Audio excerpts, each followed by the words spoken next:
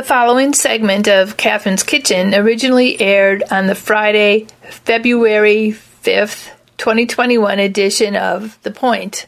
In this segment, Kathryn's sister Sally Wood shares her recipe for chocolate wacky cake and or cupcakes. The Point on KPOV 88.9 FM High Desert Community Radio in Bend, Oregon is a half-hour locally produced news, feature, and digest show focusing on people and activities in Central Oregon. Kathryn's Kitchen airs on the first Friday of each month, offering conversations and recipes from Central Oregonians and others with a keen interest in food. Thank you for listening. Welcome to Kathryn's Kitchen, where something is always cooking. I'm Kathryn, and I'm in the kitchen today with my special Pandemic 2021 guest, my sister Sally Wood. Regular listeners will remember that Sally has been my guest for the last 6 months. Hard to believe, huh, Sal? Don't like to be reminded of it. Exactly. And she has kindly agreed to continue to be my guest as we make our way through the pandemic. So welcome back to the kitchen, Sally. Thank you, Kathryn. Happy to be here. We've made it to February, and what recipe would you like to share with us this month? One of my very, very favorites is for a chocolate cake called a Wacky Cake, which I got in 7th grade home ec class from my teacher, Ms. McDonald, and I'm looking forward to sharing it. Great. And I think you went to junior high school at Bullen Junior High School in Kenosha, Wisconsin, so I'm glad you were able to carry a recipe from your 7th grade home ec class through your life. I know. I'm not sure schools have home ec classes anymore. Maybe. I hope so, because I really liked mine, too. I think they may have changed the name, but they still have that sort of class. I mean, a lot of them still have that sort of class, I think. But I'm not positive. Yeah. Good. That would be a good thing. Why is Wacky Cake one of your favorite recipes? I like it. It's a moist, delicious chocolate cake, and it goes together really quickly. It's non-dairy, and it just tastes so good. Well, good. Those are really good reasons to like a cake. So do you want to talk us through it, please? Sure. First, I'll list the ingredients. So there's 3 cups of all-purpose flour, 2 cups of sugar, 6 tablespoons of cocoa powder. I use Hershey's brand. 2 teaspoons of baking soda and 1 teaspoon of salt. And then the wet ingredients are 2/3 cup of vegetable oil, 2 teaspoons of vinegar, 2 teaspoons of vanilla extract, and 2 cups of warm water. Pretty warm water, not boiling, but good and warm. Should I go ahead and do the directions? Sure. Okay. First of all, when I learned how to make this, we made it right in a 9x13 pan, which you're welcome to do. Butter it or grease the bottom of the pan lightly if you're going to do that. But I find mixing it in a bowl is better because everything gets mixed together. You don't end up with some powdery parts of the mix in the corners of the pan. So I just lightly grease the bottom of a 9x13-inch baking pan. Or some of the options are you could use 2 8-inch pans, either round or square, or one of each if you wanted to make a cake to keep and one to give away. Or you could make about 18 cupcakes if you'd like to, too. So once you've got your pan choice, get out your dry ingredients and sift them together. So that would be the 3 cups of all-purpose flour, 2 cups of sugar, the 6 tablespoons of cocoa powder, 2 teaspoons of baking soda, and 1 teaspoon of salt. And I think you could cut that back to 3/4 teaspoon of salt if you wanted to. I think stuff was a bit saltier back in the 70s when I was going to junior high. So sift those together, and then in a larger mixing bowl, make 2 small wells and 1 larger one for the 2/3 cup of vegetable oil. So put the 2/3 cup of vegetable oil in the larger well that you've made in the dry ingredients, and then put the vinegar in another one and the vanilla in the third. And then don't mix it yet. Pour the warm water over everything and then stir until it's well mixed. And do this pretty quickly and pour it into the prepared pan or pans and get them in the oven at 350.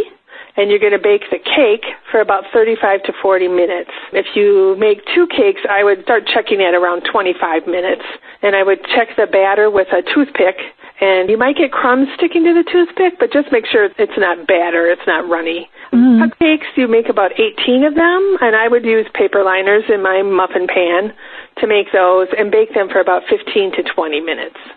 And again, check that the centers are cooked through, and you're all set to go. Okay, so then you're going to take those out of the oven and I imagine let them cool a bit before you dig in and start eating. And do you usually frost the cake or the cupcakes? I don't. They're so nice and moist and chocolatey. You can frost them. My niece Miranda does. She loves frosting them with chocolate frosting. Or I sometimes will just sprinkle some powdered sugar on top to fancy it up a bit if I need to. But don't do that until they're completely cool or it just disappears. It melts into the cake. So wait until they're completely cool to do that. That's a good idea. It seems to me that looking at the ingredients that you could easily cut the ingredients in half and just make one 8x8 inch. Certainly. Yeah, that would better serve your needs. And I really like the idea, though, of baking 2 cakes and giving one of them away because we're approaching Valentine's Day, and would that be a nice gift to leave for somebody, or to leave them a cupcake or 2 or 3 or whatever if you decide to make cupcakes. And I just did a little research online about Wacky Cakes, and they do have an interesting history. You remember what that is, Sally? Yeah, at least what I know for the history was it was something that was popular during the Depression and then into World War I because it doesn't use milk or eggs or butter. So it was you didn't need as many points, which you needed during World War II to get butter and milk and things. And so I forgot to mention it. Yes. And then people didn't have the ingredients during the Depression. I mean, they weren't available to most people. Most people couldn't afford them. That's what I'm trying to say.